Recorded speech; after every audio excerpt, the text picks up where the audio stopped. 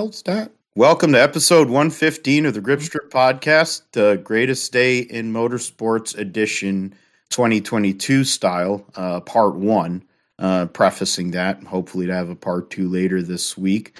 Doing it a little different this week compared to when we usually do our show. Of course, my co-host and now iRacing Indy 500 winner, Josh. So are we going to have to change your intro now that you're an Indy 500 champion, Joshua Fine, or are we just going to keep it just simple? Yeah, I think when it comes to important things like this, yeah, you can say I'm an Indy 500 winner, but I think when regular things, we can just keep it the same. But yeah, for special things like this, yeah, now I'm a Indy 500 winner on iRacing, which still I can believe it now, but it was so stressful when it happened and everything, and it was we'll get into it later at the end, but glad that I was able to do that. And of course, you talk about this weekend in motorsports. It's motorsports Christmas, like you said, offline in the lead up to the show. I mean, you got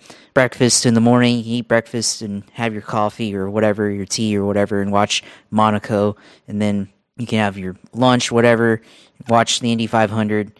And then, later, eat your dinner, whatever you're going to eat for dinner, or barbecue or whatever for Memorial Day, and watch the Coca-Cola 600 and have a Coke while you're watching that, or Pepsi or whatever. So, it's a great day in racing for everybody, whether you're NASCAR, F1, or IndyCar fan. Yeah, and that's why we have two special guests on this week, two regular contributors to the podcast.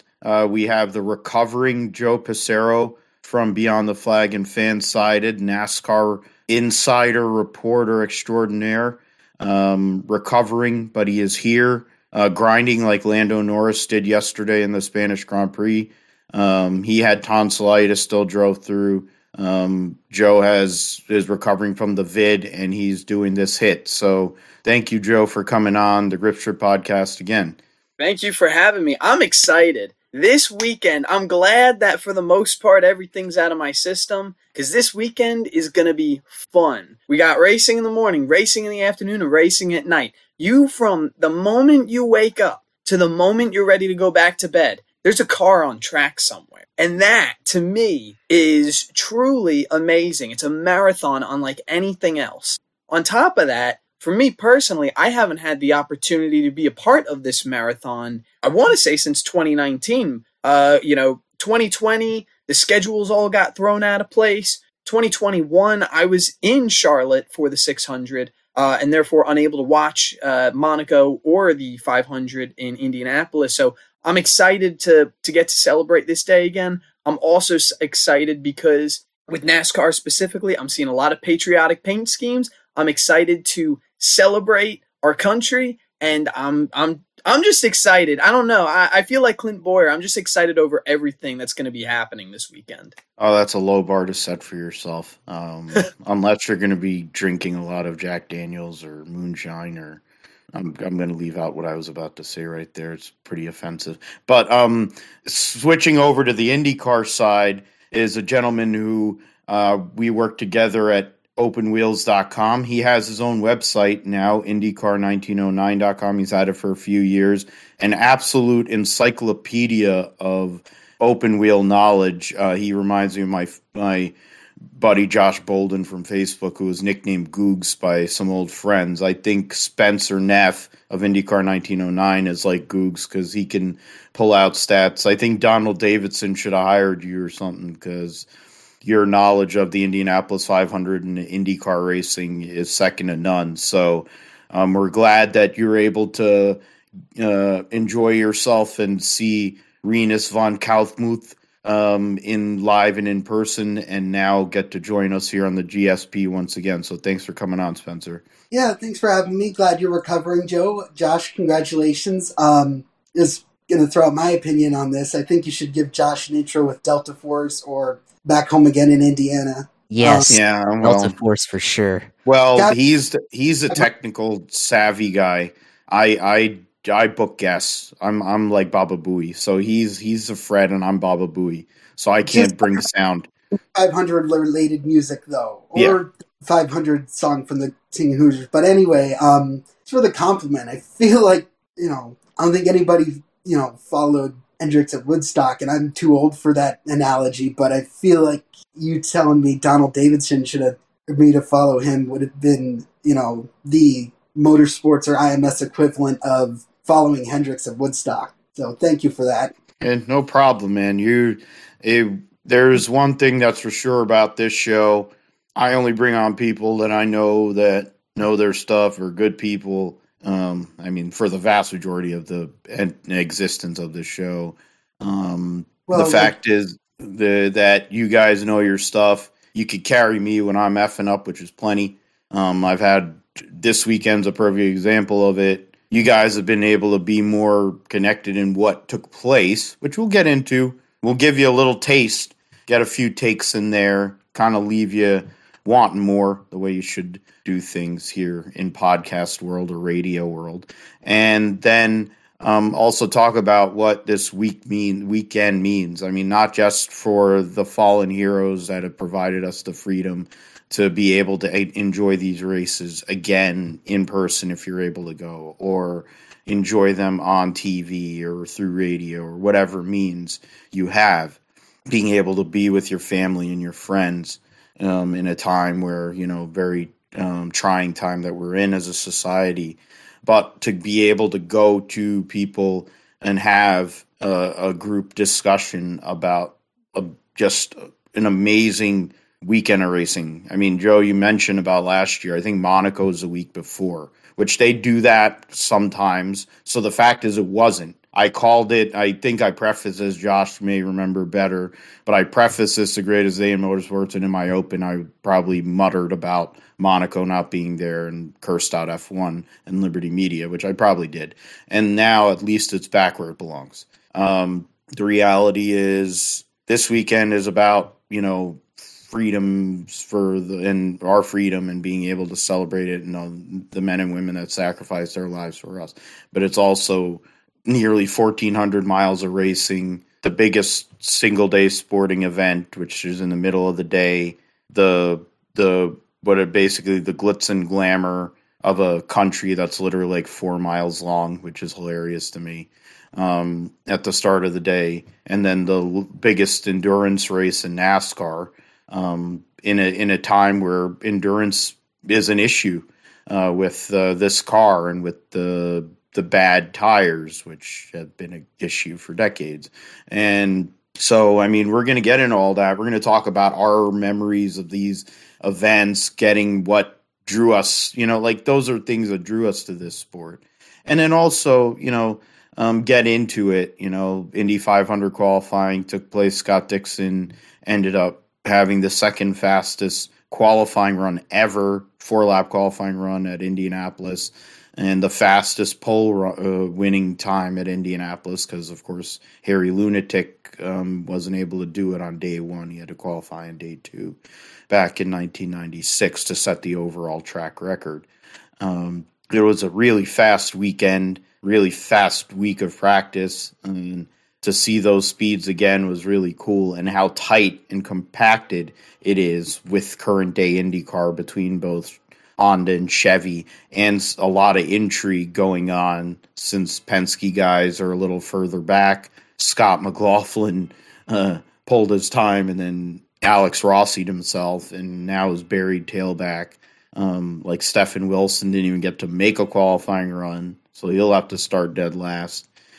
Different things, different teams struggled. Ed Carpenter's team, of course, shows up. Rinus VeeKay gets another front row start. But the Ganassi cars, 4 of the 5, or all 5 made the Fast 12, and 4 of the 5 made the Fast 6. One 7-time NASCAR champion who at least 3 times last week had a chance to wipe himself out, maybe 4, but proving once again why Jim Johnson is one of the greatest wheelmen ever lived, saved his car every single time.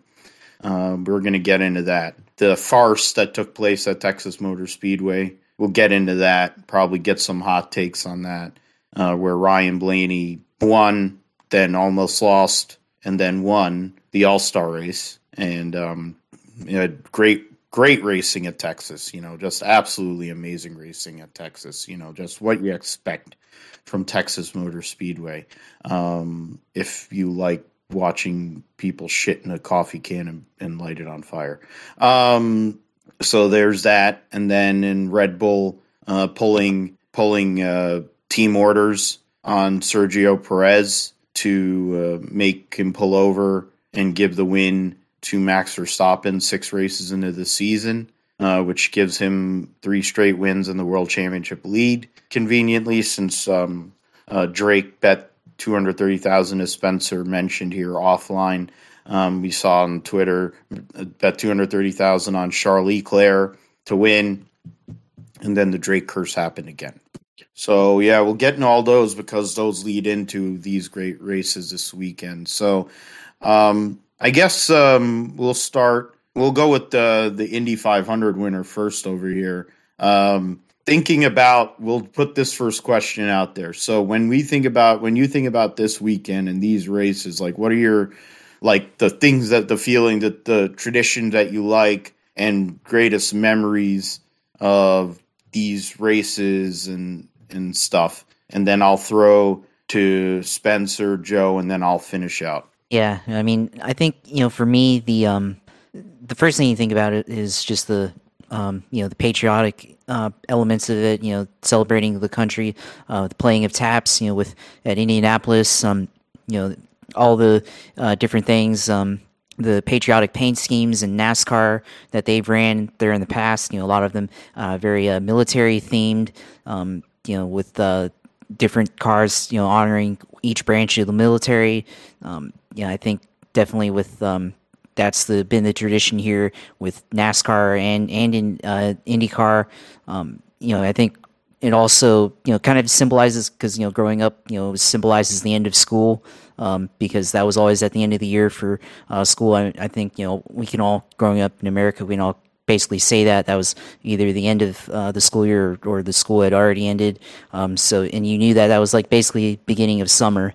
In that end, but then I think for the racing itself and everything, you get to watch like all the racing that you can, and certainly a lot of memories from the 600, because that was the first race that I grew up watching, because I didn't really get into Indianapolis until about maybe 7 or 8 years ago, when kind of started to get disinterested in NASCAR, not disinterested, but dissatisfied with how things were going in NASCAR with the formats and everything, with the playoffs, or formerly known as the chase and all that. But I mean, watching the 600, that was honestly probably the first race that I actually remember watching. And I remember Dale Earnhardt Jr. Having an engine problem, like the belts failed in the 2002 Coca-Cola 600. And I remember being pretty upset about that. Then I remember them talking about Jimmy Johnson, how he dominated that race but didn't win. They interviewed Robbie Gordon after his double duty in that one with Indianapolis, and I didn't really understand like the double duty. And next year, I remember 2003. I remember like hearing about the Indy 500, and remember hearing about Elio Castroneves climbing the fence, and thought that was really cool. That was very interesting. Like, why do you do that?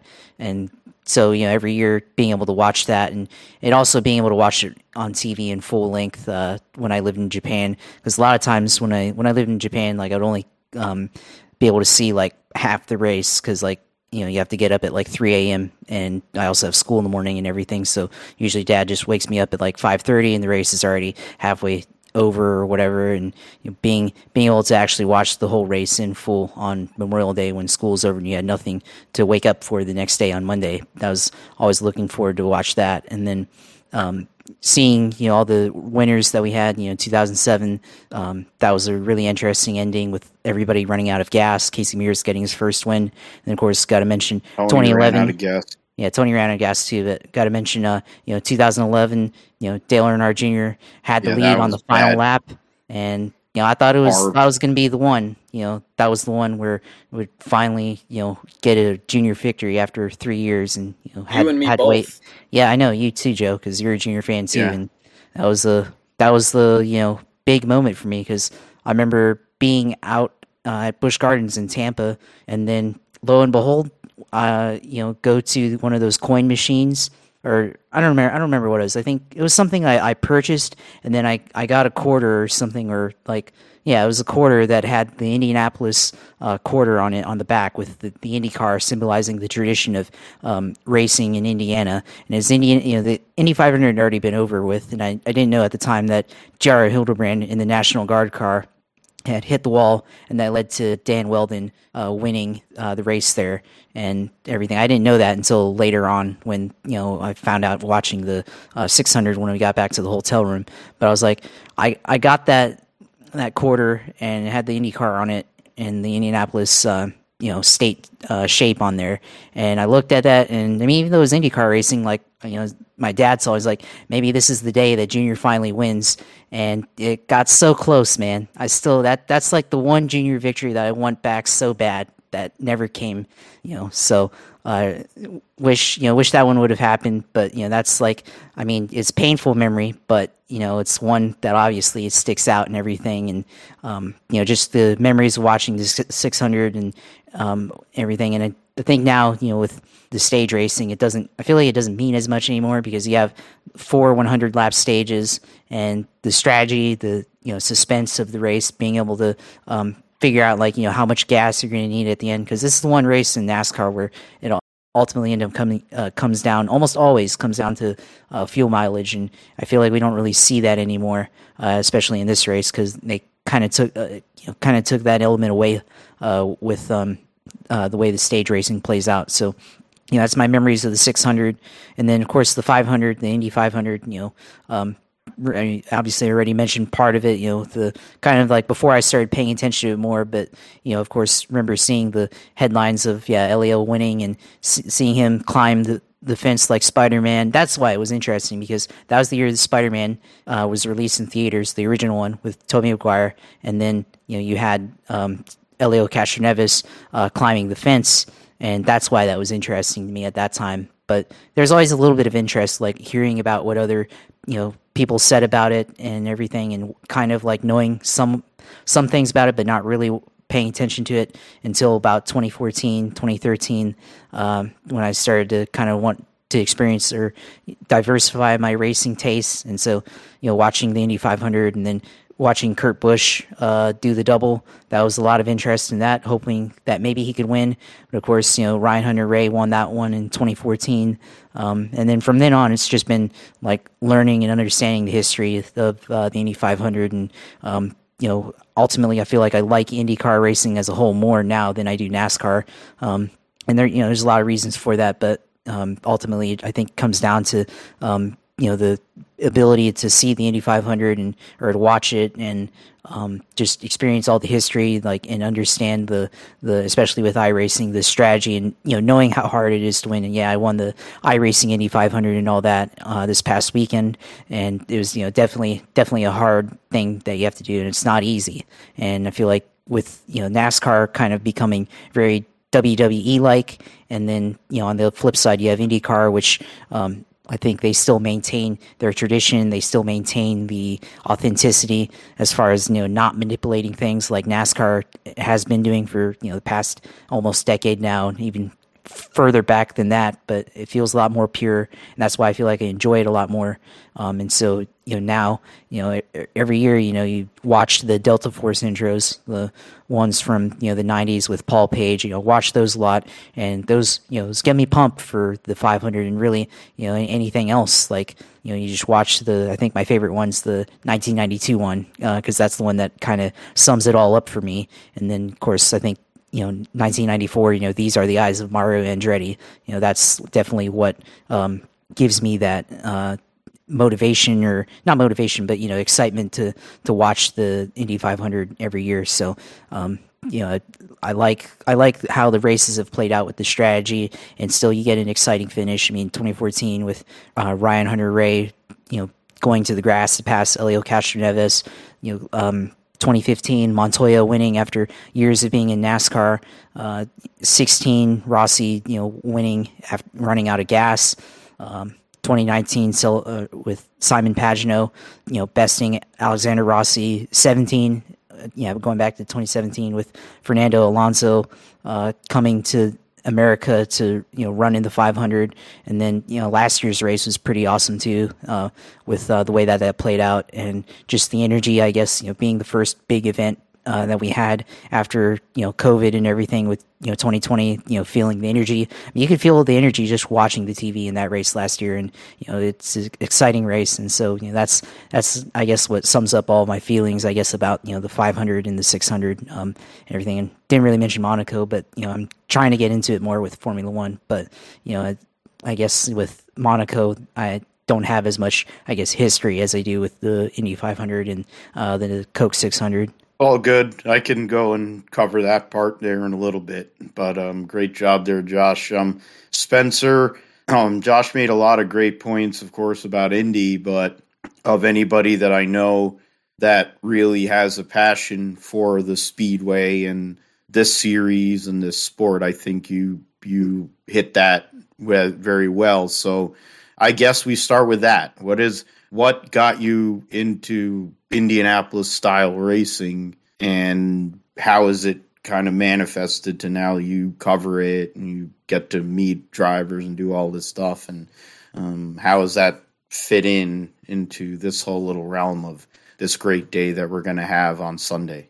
Well, as I'm sure I've mentioned to you, and I've mentioned a lot to a lot of people, especially on my social, I was born in Bethlehem, Pennsylvania, right near Nazareth Speedway, right where the Andretti family's from. My family, wanted to go check it out, and I was just kind of hooked right away, much like, some kids are hooked to baseball or football or, fill in the blank on any other sport or, similar activity. Then, like Josh, I kind of transitioned to NASCAR and monster trucks and some other sports, and around 2011, I ended up attending Purdue University, and right when I went out for my orientation, a couple days after, Mom went with me to Indianapolis Motor Speedway, and this was about a month or so after that finish with J.R. Hildebrand and Dan Weldon that Josh had mentioned, and I just got kind of hooked right away. So fast forward to 2012, ended up going to my first one, and I remember being so disappointed that we didn't get to see Dario and Takuma, fight all the way to the finish. And, I was kind of bummed because Dario had won before, and, I like Dario, but I kind of like seeing new winners. But that was disappointing. Took a couple years off from attending, so I have plenty of my own traditions. Like my dad used to always print out a starting grid for me, so last night I emailed him a copy of the starting grid, so he's like, we kind of had a laugh about, the tradition being switched. 2015, we started going again.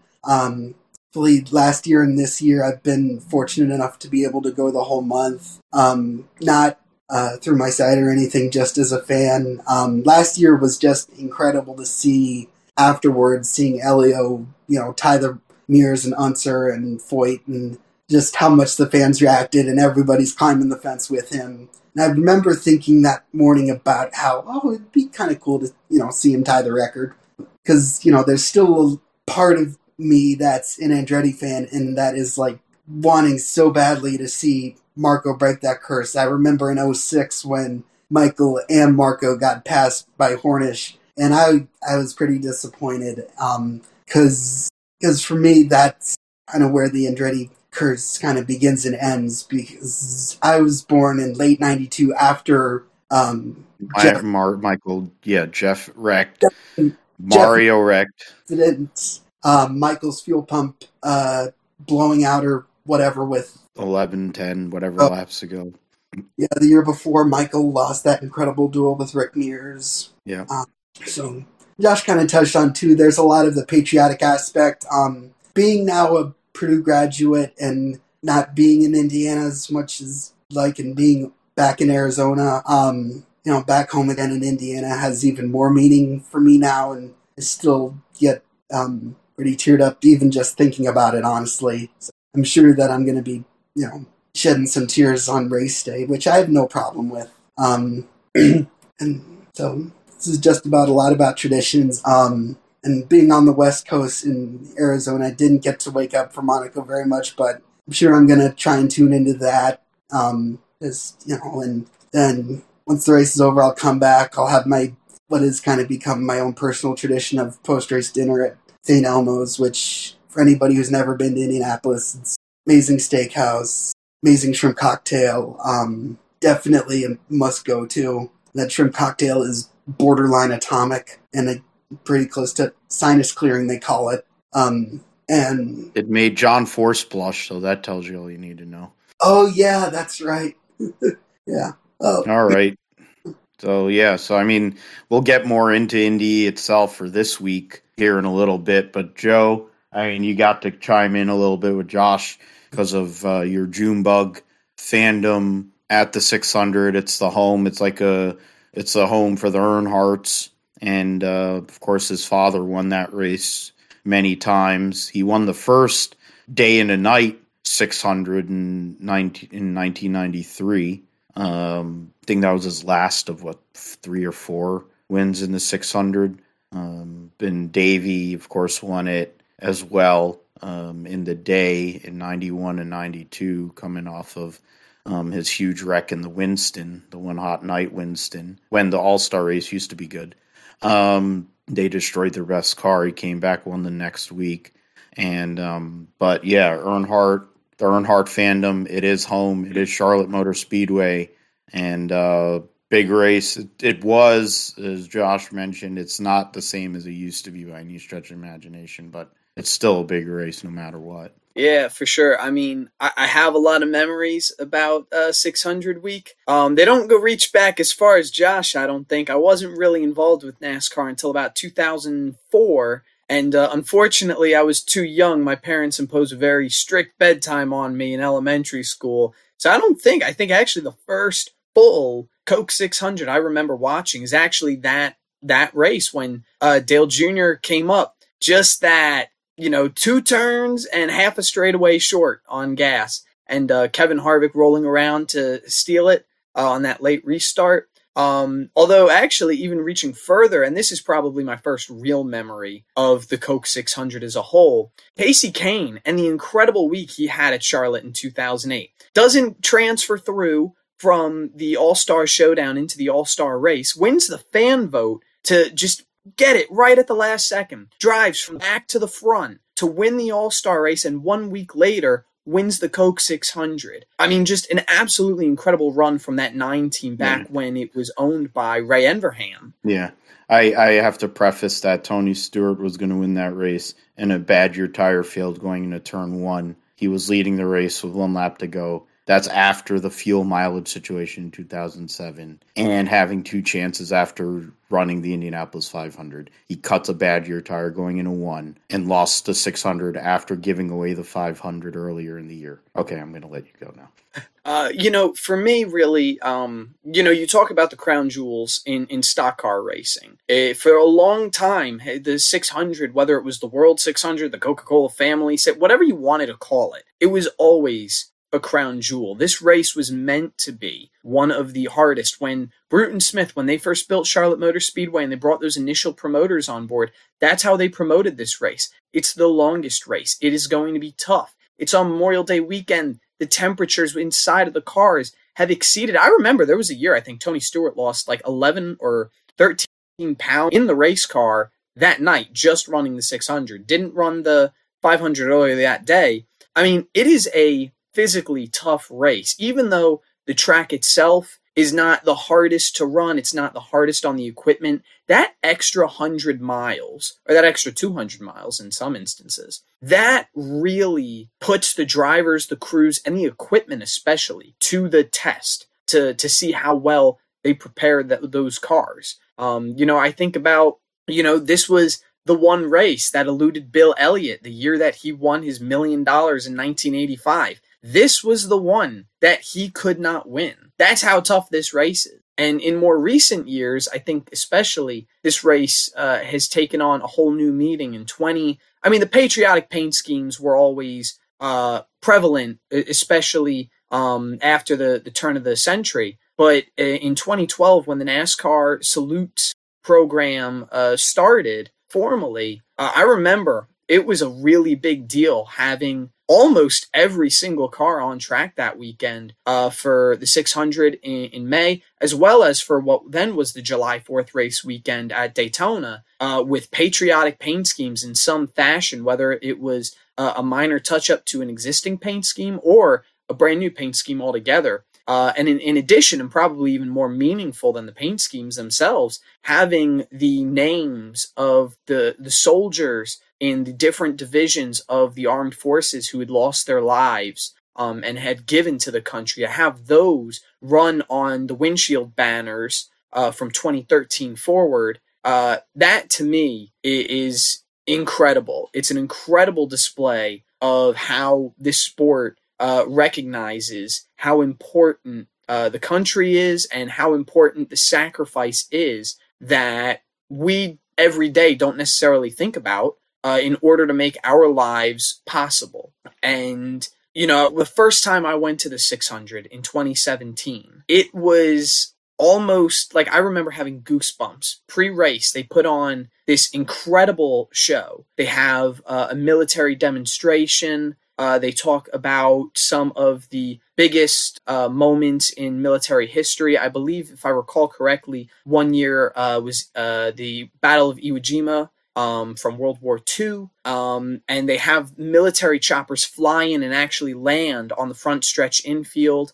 They do a salute, a 21-gun salute. I mean, it brings chills to me, those memories of sitting in the grandstands watching that. And it makes you feel a lot more connected. And even if just a little bit, it makes you recognize the bigger picture, right? We love racing, all of us, whether it's IndyCar, Formula One, NASCAR, go-karts, midgets, quarter midgets, sprint cars, whatever it is. We love racing. But without the freedom that we have, we wouldn't be able to race so freely. And the people on the front lines who are giving their lives so we can do that, that sacrifice is greater than everything. And I remember, in fact, I believe it was either David Reagan or David Gilliland one year. I loved it so much. On the windshield banner, they ran the Unknown Soldier. And I loved that. I thought, you know, it's great to name off all the individual soldiers and to give them that night of recognition. But with so many people not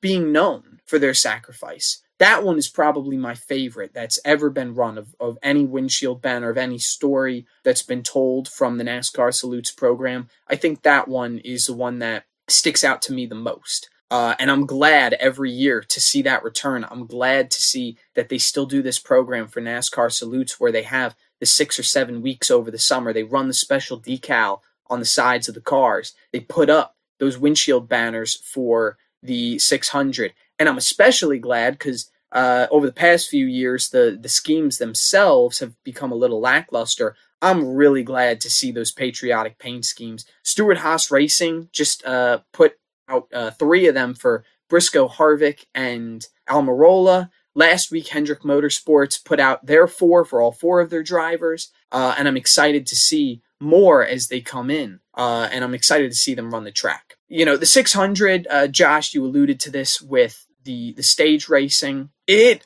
definitely has sucked away some of the strategy, but I'm a firm believer that there's still maneuverability within it. 2020, we had the tire strategy at the end for that last 2-3 pit stops, really, the tire strategy that was implemented by some of the teams, ultimately leading to Brad Keselowski on older tires winning that race. In 2017, that was my first 600 actually attending the race. I remember Austin Dillon, Justin Alexander, his crew chief at the time, employing that fuel mileage strategy. Jimmy Johnson and Chad Knaus leading that race.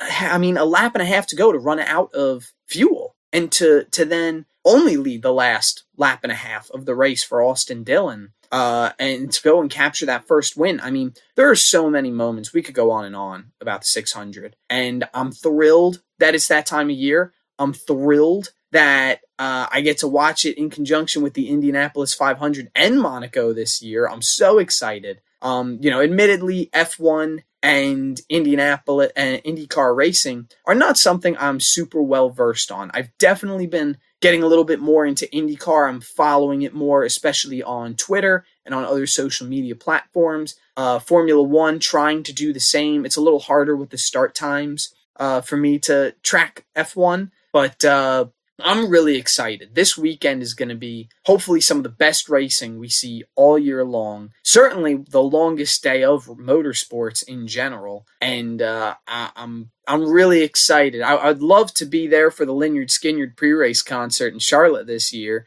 but I'm thrilled to be a part of this weekend in any capacity. So hopefully great things are going to come. Yeah, I hope so too. It's something that I've looked forward to. I mean, I'm the oldest of the crew here on this show, and my earliest memories of, I mean, for Monaco, it's simply Ayrton Senna. He's one of my heroes.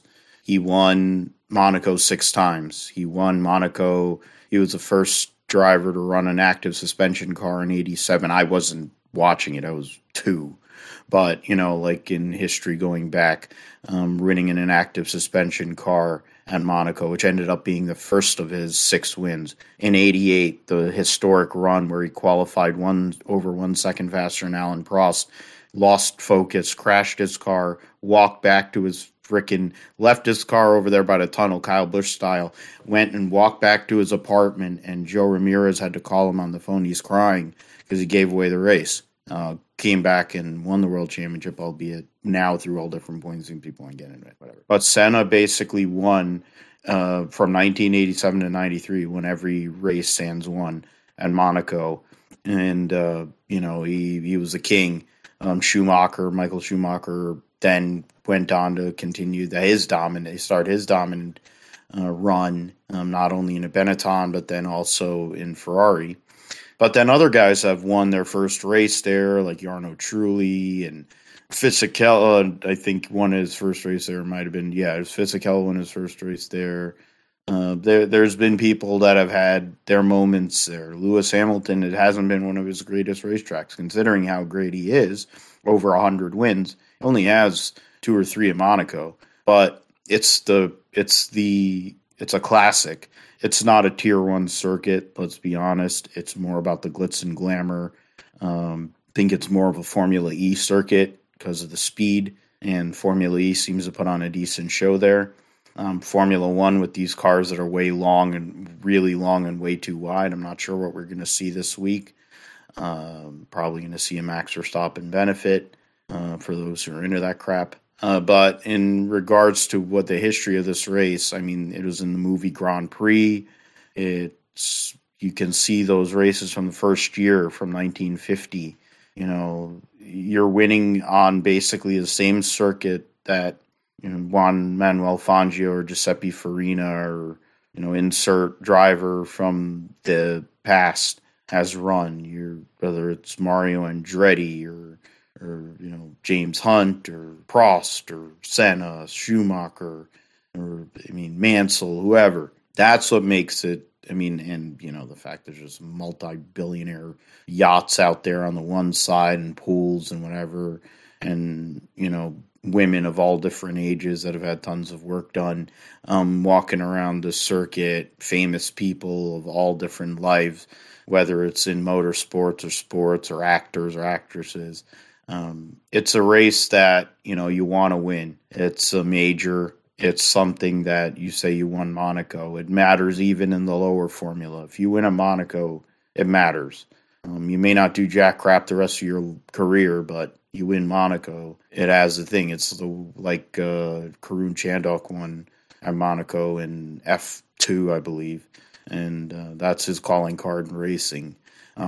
It means something. And like Stoffel Van Dorn celebrated a few weeks ago winning the Formula E race, and he's like, "Yeah, I just won Monaco." He was in Formula One, got dropped out of Formula One. It means something. We'll see what happens this week, but those memories always stick with me. Indianapolis it's everything. I get emotional back home again in Indiana. I think about Jim Nabors singing it when he was leaving because of his health. I was tearing up listening to him sing that song for the last time. Jim Cornelison does a great job with it. And his voice is booming and it's insane. He could talk in a field of 10 million people and his voice could get through too. He's definitely a great person to come through. It's not the same, but I still love it. Because the thing I love about Back Home Again in Indiana is that's the last thing. They sing Back Home Again in Indiana, and then it's like 30 seconds, and then you're going to have what used to be ladies and gentlemen, or lady and gentlemen, or gentlemen start your engines. Now it's drivers start your engines. In our time now, we have to go and do that. I don't know. You can do gentlemen start your engines. There's 33 gentlemen that are driving this weekend. I don't think you're offending anybody, but that was a tradition. It used to be the Tony Holman, then his wife, then the daughter, then Tony George for a couple of years, and now Roger Penske gives us that command. I mean, all the pre-race stuff before that with the taps and all the stuff. I mean, it's tradition, which is what makes it so amazing, and it builds up that in anticipation. And you have all that it's one of the only pre-race shows in the whole year that actually has meaning, because you have enough time to see all the pomp and pageantry of Memorial Day weekend and what it means, and also what it means at Indianapolis and all these fans. And you get to build up the race itself with all these drivers, 33 drivers driving. Basically, you're driving airplanes into a gymnasium in a sense. I think they made that comparison to Bristol, but it definitely is that way at Indianapolis when you're running 240 plus miles an hour in turn one, like Connor Daly did earlier this month, and other guys were getting there. And Scott Dixon, of course, qualifying on pole again yesterday for a fifth time, which is insane. Shows he's one of the greatest race car drivers of all time. And for me, Indianapolis, I mean, talking about Andretti, Spencer being from Nazareth, I was a Michael Andretti guy. 92 will always bother me. That was the closest he ever got. Should have won that race, but it ended up allowing one of the greatest finishes in the history of Indianapolis 500. It was one of the worst days in the Indianapolis 500 history. Bobby G wrecking after qualifying, the fastest 4-lap average, 1 in 4-lap average, crashing on the pace laps. How many people got hurt that day? Jeff Andretti was seriously injured that day. The amount of crashes. Rick Mears' last Indy 500 ended crashing with his teammate Emerson Fittipaldi. And Rick Mears was just on the download talking about his crashes at Indianapolis the last couple of years of his career. And he's like, well, those were a part of it, but it wasn't the real reason why I decided to quit. And, you think about a guy who had jacked up both of his feet and ankles in his heyday and still came back and won many IndyCar races, was the king of the 500-mile race win, and he was also the king of qualifying at Indianapolis. Elio, like we go and bring it from back then, Michael in 91 and 92. As the years went on, there's cool moments like Jacques Villeneuve in 95 winning the race in his second try, coming from 2 laps down after finishing high up the year before in his rookie year. Wins in 95, second in 94, thanks Spencer. Wins in 95, goes to Formula One and finishes second in the World Championship as a rookie in 96, and in 1997 becomes a Formula One World Champion. And then I remember him in 93 driving Toyota Atlantics with the mop of hair that he had and the huge Coke bottle glasses that him and Paul Tracy had, except Paul Tracy was like 200 pounds. And Jacques Villeneuve was like 120. But that was one. The 96, the split, it's funny because I was on YouTube today, and Bob Varsha trying to go and sell the US 500 intro to try to talk about the drama and all that. And it's like, I only got a few years with the best of it in that kart time. And then the split happened. And we got Harry Lunatic getting the fastest 4-lap, 1 in 4-lap average ever. But, Buddy Lazier with a broken back winning that race. I was rooting for Davy Jones because he's a Northeast guy. But the Buddy Azir story was pretty cool for a journeyman guy driving for a team that had been really an Indy-only team in Elmogorn Racing, getting that win. And Buddy Azir made a nice career for himself in the IRL and that team, and his wife's hot too, so it didn't hurt. Harry Lunatic gets another pole in 97, wins that race, a goofy end to the race, which basically ended USAC's involvement. I'm not going to mention 98 because he's a tool. 99 was Kenny Breck after Robbie Gordon ran out of fuel for John Menard. He was trying to run the double that year too. I think he failed to qualify for the 600. And then in 2000, Juan Pablo, that's where I love that. I mean, I'm a Juan Pablo Montoya fan, and one of Robin Miller, rest in peace, God rest his soul, he goes and says, I went up to AJ and I asked him, how about that Montoya, what he did over there? He's like, well, that Monterior, he's pretty good. So he would go and call Juan Pablo Montoya Juan Pablo Monterior, and he called him that until the end of his life. And I passionately as a fan, I call him Juan Pablo Monterior, and it don't matter because he's still that good. And he'll tell you that. He'll tell you how good he is. And he's got gray hair now. But he won the Indy 500. He destroyed in the year 2000 in that bucket of crap that they had him driving back in those days of G-Force with a Blowsmobile engine. And then came back 15 years later and won it again in an actual Indy car, beating Winch Power, which made me very happy. And who knows, maybe he can come from tailback and do it again. He did well last year. He was running top 5 in the Indy Road Course and crashed late, and that farcical deal there. But he had a good car and then had issues in tech and couldn't qualify in his usual regular spot, put him in the back. It's more fun for Juan Pablo Montoya to go and come through the back, running LMP2 these days, but with his son. But he still got it. I mean, you go through all the years. The IRL years don't really stick out as much. I mean, Dario winning. Once Dario started winning there, it was really cool for me. I was a fan of his. He won 3 times. Probably would have been the first international 4-time winner if he hadn't had his serious accident at Houston in 2013 and had to retire because he was so good at that racetrack. I mean, Dan Weldon probably could have gotten it too, to be fair, because he was a natural there. 2011, watching J.R. Hildebrand hit the wall was so depressing, and I feel so bad for him. But the fact is, for that being your moment in your career that everybody remembers you for, J.R. Hildebrand has handled it with way more class and poise than most people would have. And even with the fact that John Barnes threw him under the bus, which the karma came back to him really quick when National Guard left him for Ray Hall Letterman Lanigan. Dario winning, TK winning in 13 was really cool. Not a fan, but, the guy is like a big fan favorite for a lot of other people. That's like Earnhardt, 20 years of trying, 20 years of frustration. Same thing for Tony Kanaan. And then the next year, after Ryan Hunter-Reay lost the race on the last restart, winning the race in that battle with Elio was amazing. Battle of the yellow cars there. That was a great moment. And some of the races over the years, Juan Pablo. But yeah, the last year's race was unbelievable. Best race in a few years. And I hope for a similar race. I think it's going to be really good this year. And I hope for that. Hope for good weather. The 600, Davey winning it before I really understood, and then seeing Earnhardt win it in 93, 94 was a historic moment.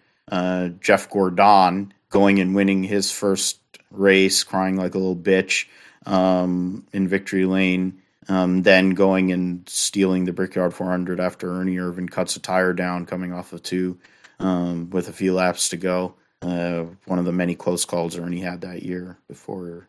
But yeah, Jeff going and getting his first of what ended up being 5 Brickyard 400 wins in his career. So he and Michael Schumacher are the all-time winners at Indianapolis. Nobody really mentions that because it's kind of taboo. You have the 4-time Indy 500 winners, which is the record that everyone really focuses on, which is what made Elio's win so big, and got Michael Shank drunk for at least a month. But But yeah, Jeff Gordon, seeing him win his first race, and Bobby Labonte the next year was big for two guys that came in together basically from the Busch Series to the Cup Series. And then from there over the years, you had different guys like Jeff Burton. I always remember 99 and 01 because Tony ran the double. Tony was completely unprepared, finished 7th at Indy in 99 in his own car, went to the 600, had a great car because Bobby always was good at the SMI tracks. They had a great car. He was puking by the end of the damn race or whatever the hell. He couldn't keep food down, whatever. And passed out getting out of the car after finishing 4th. Had a chance to win his first career race there. And so that would have been huge. Then in 2001, he had the fastest car at the end of the race, but he had too much ground to make up. Finished 3rd. Had a great post-race interview. Burton won the race, but it was a great job by him after running really well for Ganassi.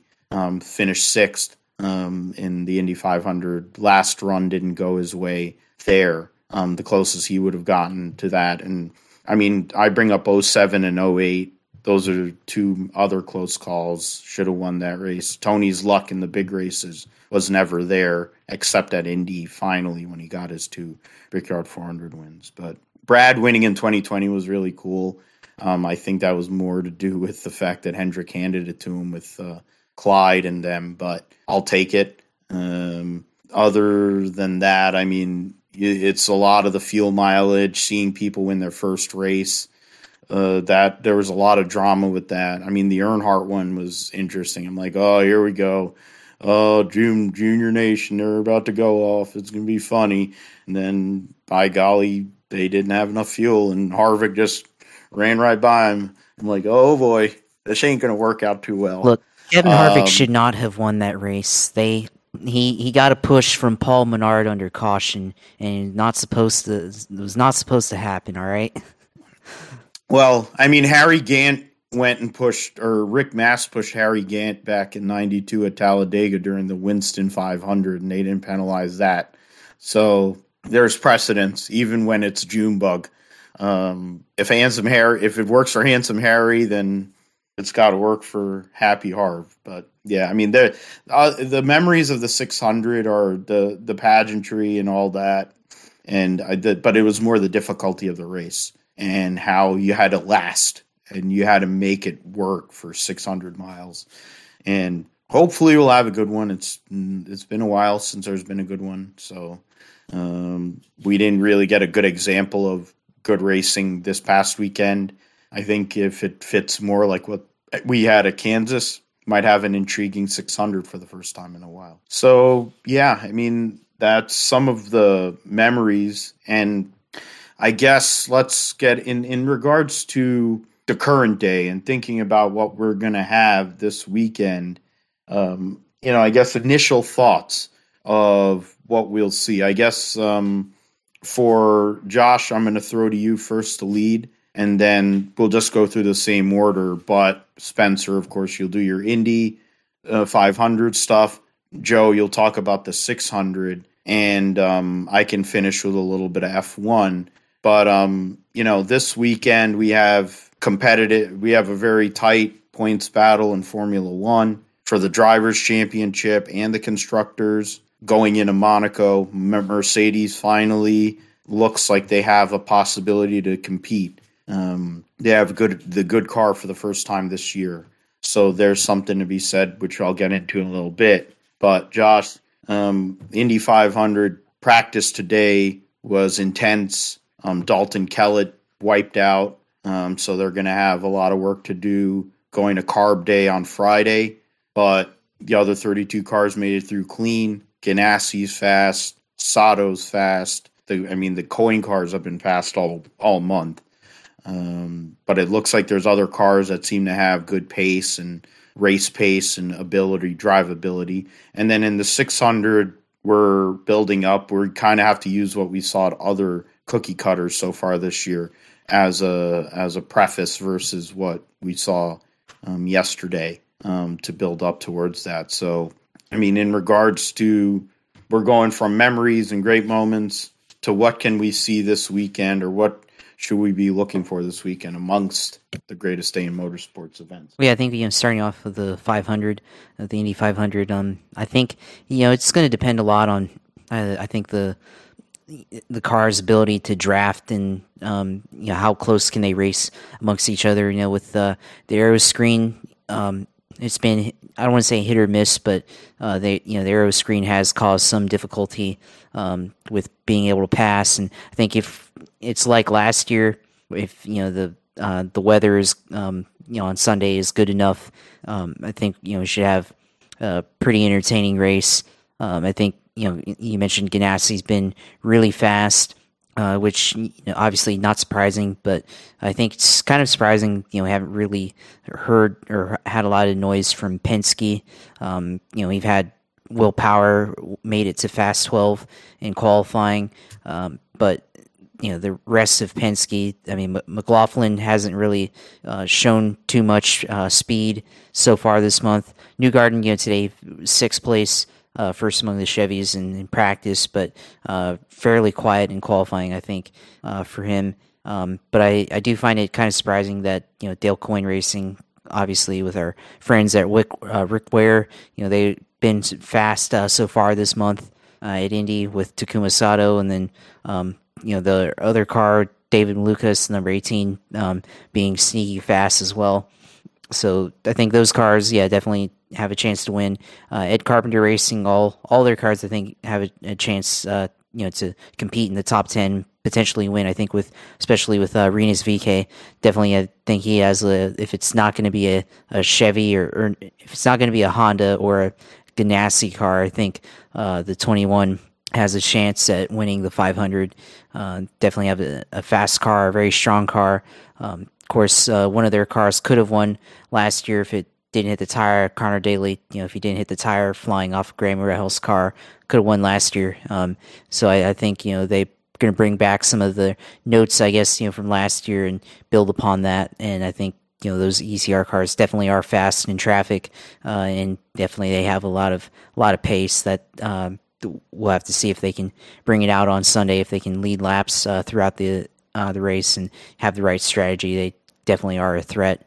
So, I think, Jimmie Johnson, definitely, I think he's probably, one of the wild cards in this race. We have to see, his ability to, pass on the outside, pass on the inside, if needed. It's going to be tough. It's going to be tough to be able to get a run and be able to make it to the inside. We saw a highlight of him in practice trying to make an attempt to pass his teammate and got to the outside, but just didn't have enough to be able to clear him on, going into turn 3 and had to back out of it. So, but then, later on he was able to make the same move in turn 1 and actually complete the pass. So, we'll have to see, how well he can adapt to, being able to make those kind of moves, and then also keeping up with the track changes throughout the day, using the tools like we talked about with the anti-roll bars in the front and back and the weight jacker and everything. And then, of course, managing your fuel with the engine mapping, a lot of challenges that come into being able to not only just win the Indy 500, but just to, be up there and be competitive in the top 10, top 5, the podium or whatever. So there's a lot for Jimmie Johnson that he's going to have to go up against that he didn't really have to face in NASCAR running here at Indianapolis and everything. And then I think, for the 600, it's going to be interesting, I think, with the way that the mile-and-a-half racing is played out. And, we've seen kind of how they've raced at night on a mile-and-a-half with Texas, but Texas is unique because, of course, they ruined the track surface with the PJ1, aka the Europe Strip, and the banking, of course, is different in two ends of the racetrack, and one side being flatter than the other. The everything about it is wrong, I think, and we don't have to get into it too much, but for races like Texas at night, it's going to, again, continue the trend of the 600 not really having all that compelling racing. But then, if we get something like what we've seen at Kansas or at Las Vegas earlier this year, the mile-and-a-halfs, then maybe we'll have a really good race to watch. A lot of passing, a lot of fight for the lead, that kind of thing, make it compelling. bring back in some strategy, that could definitely make the 600 a lot more entertaining to watch than what it has been in the past couple of years.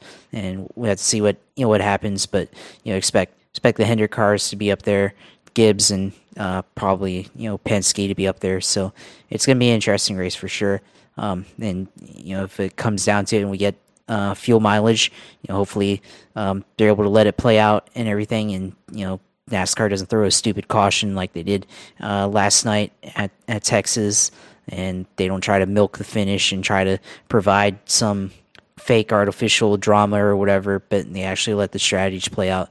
As long as there's no actual safety issues, of course. If the car pounds the wall and they're stopped, you have to throw a caution for that. But if it's like just slapping the wall barely, like Ricky Stenhouse did in the All-Star race last night, that does not warrant a caution, I think. So they definitely should not throw the caution just to milk the finish or whatever and provide an exciting finish. But it's going to be an exciting race, I think, for both 500 and the 600. But just ready to watch for both of them. Yeah, I think. I think we can go off on tirades about how bad yesterday's action was at Texas, but I've been outspoken about my dislike for that dump for years. I think Joe and I got in and started joking around about what we should do if we were allowed to take Texas Motor Speedway. It's like if somebody would give me, if I would win one of the Mega Millions, I think one of the first things I would do is go to Bruton Smith and see if I could buy Texas Motor Speedway, because then I'd just go and put affordable housing up and make the place more useful, because it's definitely not a good racetrack. It's not good for IndyCar, not good for NASCAR. It's not good for anything. I don't even think it'd be good for bumper cars or the demolition. It probably would be good for demolition derby. That's probably what it should be used for. Or you just raise livestock or cattle there or something, because it is shit. So you could go and have them shit all over the racetrack. It would be good. I would kind of like to see that. I've never liked that place.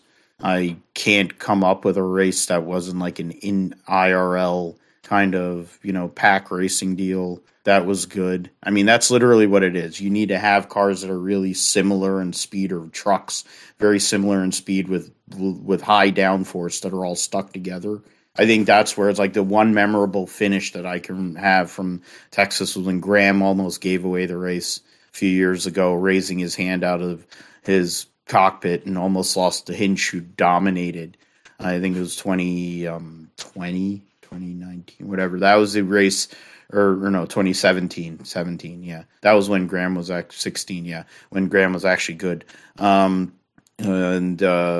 That was after Joseph Newgarden, almost, him and Connor had a huge crash like months before, and they had to cancel the race. And then Newgarden came back the next week at Iowa and led like 230 laps or something of that 250 lap race, or 200 plus laps. That was a race that Roger Penske's like, yeah, I should hire that guy. If it wasn't in the cards, I think he hired him after that. He was hurt, had a busted wrist, and he goes and dominates at Iowa Speedway, which is why Joseph Newgarden is trying to possibly go and win in Indianapolis and guarantee himself lifetime contract at Penske, because that's literally what Pagenaud proved that wrong, and I guess Alio did. But Spencer, speaking of the Indy 500, let's throw to you. I'm looking at practice speeds. We're getting, they don't give like reports like 10 lap average or any of that. Maybe you get that on your end, but Connor Daly has a fast car on the straightaways. Takuma's had a good car in the draft, but when it comes to this race, it's, Scott Dixon. I think the initial storyline is going to be, can Scott Dixon finally get number 2? He's won this one time in 2008. He dominated that race, qualified on pole that year too. But he's been close. He's been up front so many times. He's had weird crap happen to him in recent years. On pit road, last year he had issues on pit road. A couple of years ago, it was, what's his face? That was driving for Tony Stewart, and I think it was Schmidt and them. Howard. Jay Howard, and he bounced off the car, and thank you, and bounced off the wall, and then Scott Dixon took off, and that was a huge wreck. There's been weird stuff, but it's like, what are you looking at? I mean, you've been here the whole month, been seeing things. The qualifying was epic. Some of the saves, like Jimmy Johnson had to make, Sato hitting the wall, staying in it because he's nuts. He's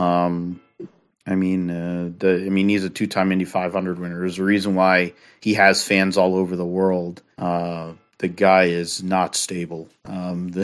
He is working at a different level. He's been working at a different level for over 2 decades. He's been doing this kind of crap in lower Formula cars. He did it in Formula One, and now he gets to do it for Indy cars, and he might give Rick Ware an Indy 500 win, which would be something, I'll tell you.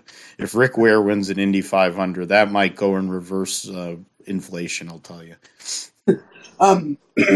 Yeah, first off, I kind of want to just say something personal off of what Joe said. This past weekend, I know it was Armed Forces Day, and it was Armed Forces qualifying at the Speedway.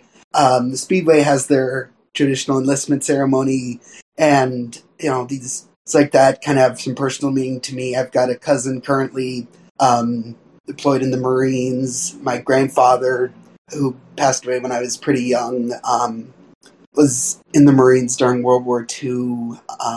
So there's extra meaning to that for me, as I'm sure there are a lot of people. So special shout out to them and to everybody and then their families who are serving overseas.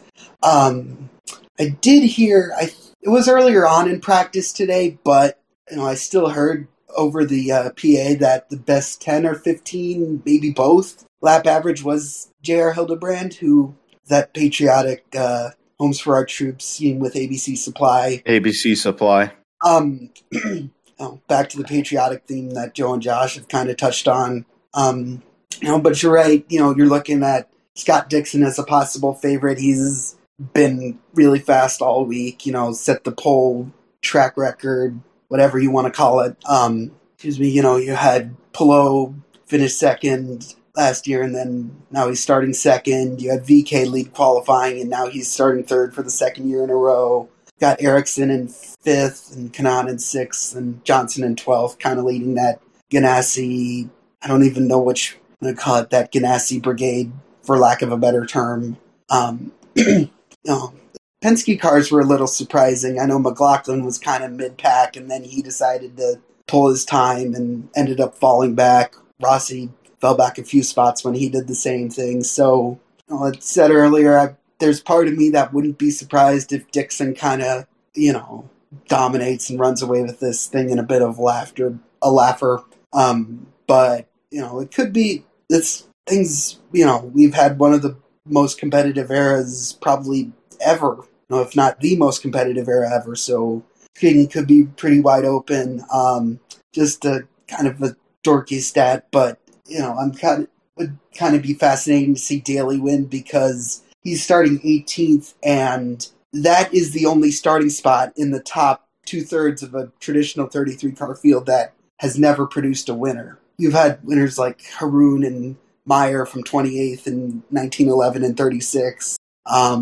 See what other spots haven't, but I know that spot for, of course it probably doesn't mean as much as I'm pretending or acting like it does, but it's still just fascinating because, it's a spot that, there's been winners from 16, 17. Every spot. Yeah, but just, Weldon was one of, I think, 3 guys to finish second after starting 18th, and that was back in 2010, so... Yeah, for the, whatever, why am I forgetting, is Panther Racing, yeah. Yeah, Connor needs a new pool because we still haven't figured out who jacked up his pool. Dalton said that Doug Bowles is, Connor's stepdad, is helping clean it up. Yeah, Doug Bowles is the man at Indianapolis and is also a stepdad, but that doesn't mean we have to find out who did this. That's the most intriguing story outside of the race. Who jacked up his pool. Callum Ilot's been in way too many pictures. There's been I some honestly theories think that- it's Alexander Rossi. I'm under the suspicion it's Alexander Rossi or Tony Kanaan. It's one of those two. There's people that think Connor did it to himself, which I wouldn't be surprised by, but I find that hard to believe. There was Self-sabotage for Connor Daly. Like, his car isn't that good. Like, he hasn't even been at the same pace as his teammates. Why is he self-sabotaging himself? Yeah, I've got nothing to do with anything, I promise. There was, I don't know if you guys saw this, but somebody something happened with one of the graphics, and on Kyle Kirkwood's, it got changed to Kirk Kirkwood. So I made the joke to somebody. I'm like, I did see that. That must be the guy who's pulling all the pranks. I guess I'm Kirk. That's what he tweeted out after that. So we may have to start hashtag blame Kirk Kirkwood. Yeah, well, he's going to be Kirk Kirkwood when he goes over to Andretti Autosport next year, I guess. But, yeah, I mean, this race, there's a lot to dig into with this race. There's so many intriguing storylines going on. I don't think we're going to be able to do it service tonight. I think I want to bring us back to do it again. I wanted to go and kind of get into the memories of it because of all these races, because they mean so much, and just because of our being able to honor the veterans, the past, the veterans that are not here with us, and even the veterans that are still with us. Yes, we have Veterans Day in November, but it's a time to go and celebrate those who are giving their service and serving for us. And Joe, we've been working on all this new car, having different growing pains with it. 600 miles, longest race that we're going to have in a year. In this year, of course, with 4 100-lap segments. But the strain is going to be there. A little bit of shifting, possibly, but who knows? It's something to look at with this car. We've had the good at certain tracks like Vegas and Kansas. We've had the bad, like last week and other night races, to be honest, which makes me think that the last segment and a half is not going to be great. But the early part of the race should be. And it could really, and if people miss their setup, there's races over recent years. Like, if you miss your setup, you're out till lunch, you lose a lap or 2 laps. You lose 2 laps, it's game over. You can't have enough cautions for that. But you can lose a lap really quick at Charlotte if you're off. And I think that's something we have to look at this weekend. I mean, that practice session, Joe, coming up Saturday afternoon is going to be huge. That and qualifying. What are you thinking, at least your initial thoughts for the 600? Very early in the week, but with this car, after what we saw yesterday, what are you thinking for the 600 here this coming weekend? Sure. So, I'm going to be honest. I really wouldn't use the All-Star race last night as an indication of the 600. Now, I could be proven wrong, but I wouldn't necessarily say just because Texas is 1.5 miles and just because Charlotte's 1.5 miles, they're racing at night. I don't know that's enough for me to buy into the fact that we're maybe not looking at a good 600. I'm excited, actually, to see what this car can do, because over the past number of years, we've actually seen more dominant performances in the 600 probably than ever before. 2016, Martin Truex Jr. leads all but 12 miles of the race, the most dominant performance in NASCAR history. 394, 400 laps. Yeah. So it's all of 6 laps. Yeah, and the 2 years later, in his Toyota, Kyle Busch leading 350 laps, and then last year another dominant performance, Kyle Larson leading over 300 laps. Really, it is a troubling pattern. But we've also seen then, the 2020 600 where, Bowman was out for a few hundred laps. Elliott had the better of the field for a little bit. Logano was up there. And ultimately, Brad Keselowski winning had the 2017 600. So this race is really all over the place. You get some races in past years where it's been all over. You have a lot of leaders. And then you have some where one team, one car is just so good day in and day out, or I guess day out and night in, rather, where they just dominate, and it's like nobody can hold a candle to them.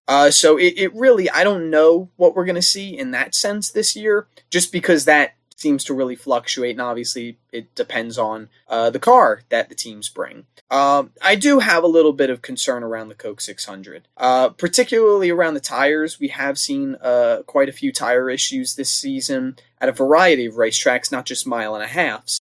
The last 2 weeks in particular at Kansas, there were a handful of tire issues. And then last night at the All-Star race, again, a handful in a much shorter race. Now, at one point this year, it was seemingly almost like these tires didn't wear as much. These tires seem to not wear a whole lot and then fall off a cliff, so much so to the point where it may be problematic. In a sense, this may be good, actually, that this race is broken up into 4 stages, because, you're going to have to pit every stage. Most stages, you're probably going to run between 40 to 60 laps, tops. And in fact, I would imagine, because of the past few weeks, teams may decide to be a little conservative and try to split up the stages as equally as possible to get right on that 50-lap mark. And try not to push the life of the tire too much. Charlotte, though, tends to be a little bit not as high wear as some other tracks have been. But again, new tire, you don't know what is to be expected with it. Passing in past years has been an issue with the 600. It was certainly an issue last year. At the end of the race, it was seeming almost like you had 2 cars that could pass. Well, that one was Kyle Larson, who could pass the lap traffic, and Kyle Busch, who spoiled a potential another Hendrick 1, 2, 3, 4 there late in the race. So passing, I would be a little concerned about, but again, we've seen some really positive things out of this next gen car, especially at the likes of Las Vegas. So it's very possible that that's not an issue anymore. The other thing, and this is not. I want to make it clear, this is not something I'm concerned about in particular to the next-gen car, but just in general, this is a concern I think every team has when you come to the 600 every year, is the life of the car, right? Adding that last 100, 200 miles from your normal race weekend, like I alluded to earlier, that's a lot of extra strain. These engines, these cars, they're not designed to run, the 150 to 200,000 miles that the car is in your driveway, right? These cars are meant to run maybe 4 to 5, if you're lucky, 6 races tops. The engines certainly are not going to last 6 races. It's these cars are built for performance, not longevity. And sometimes that's how teams have won this race, is by finding the best balance between the longevity and the performance of these cars. Sometimes it's not won that way, sometimes it is. So really, I think what I'm getting at is that there may be a lot of unknowns heading into this weekend. We can base things off past years. We can base things off past weeks, what we've seen. But at the end of the day, we're not going to know until the cars hit the track. Are there outlying concerns? Absolutely, there are concerns after what we've seen the past week. But you know what? I always say it's best to try to learn from it. Hopefully, over the course of this season, we can learn a lot about the tires, how they wear, maybe what exactly is happening that sometimes makes these tires not last very long, and that can be fixed. The 600, as far as, if we want to get a little more factually based, historically, at least for the last decade and change, has only been won by a handful of teams. Hendrick has won a few of them, Penske's won a few of them, and Gibbs has won a few of them. Childress is probably the name that I think would surprise a lot of people. Childress, in the past 12 years, is the only other team. You have Furniture Row Racing in 2016, but really it was a Gibbs prepared car with the alliance that they had. I consider it at least pretty much a Gibbs win. But Richard Childress Racing, the past few years they've struggled, but they have some good history in the last decade at this race. Harvick won 2 of them, 2011 and 2013. Austin Dillon won it in 2017. So it's been a few years, but it's still possible that they can break through, or that another team can break through. And that's, I think, part of the nice thing about having the 600, that extra 100 miles, is that it sometimes allows for something unexpected to happen in that last stretch of the race. I would say, though, definitely for sure, if you're making bets, you're probably going to bet Joe Gibbs Racing or Hendrick Motorsports. Team Penske's been all right. They've kind of been hot and then not this season. They had a bad race at Dover. Last week they had a really good race at Texas. So, they've been a little bit more inconsistent. Hendrick has been really good from the start of the year, but it seems like in the past few weeks, Gibbs has really found something, and they're becoming a really big threat. I know they had a rocky start to the season, all 4 of those cars, but Hamlin won at Richmond, and ever since then, they've been getting a little bit better each week. We had Kyle get into the win at Bristol. I mean, really, I think Kyle Busch had the car to beat before the accident happened this past weekend. No, I don't think anybody was going to hold a candle to him. He was going to start first in that last segment, and I think that would have been it. Truex has been slowly getting quieter. He's been moving up the points a little. Bell has made a lot of ground in the points over the past few weeks. There was one point where he was in almost the mid-20s, and he is now in playoff contention without a win. And then, of course, you have Kyle Busch, who I think is really, for right now, kind of leading the charge at Joe Gibbs Racing. He's very high up in points. He's a proven winner. He's won this race before in dominating fashion. I expect him to be a contender on Sunday. And then Denny Hamlin. Hamlin's never won the 600. This could be an opportunity for him to capture another crown jewel. He's got wins at Talladega, at Daytona, in the Southern 500.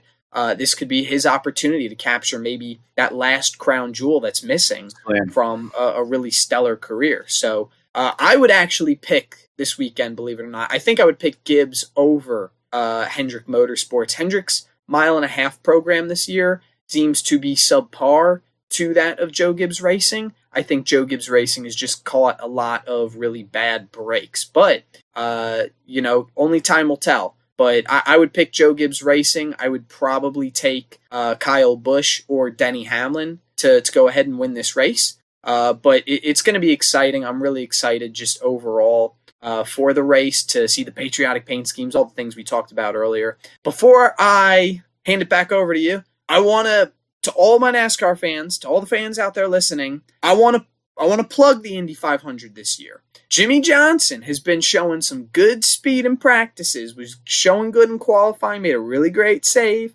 If you're a NASCAR fan and you've only casually watched the Indy 500, or if you've never watched the Indy 500, this is the year that you're going to want to watch it, because we're going to want to see how well Jimmy Johnson, the 7-time champion coming over from stock car racing, does in open wheel's biggest day. I don't know, truthfully, if he can win. I think maybe experience and his lack thereof in an IndyCar at this track may get him. But it'll be interesting to see if he can use anything from his 4 Brickyard wins in NASCAR and maybe have a successful day in IndyCar. Yeah, it's something I am venturing to think that there's going to be a lot of Jimmy coverage based on what we've seen. Dale Jr. Download as a special series now that's literally focused on Jimmy Johnson and his IndyCar career. You have a hit on the NBC YouTube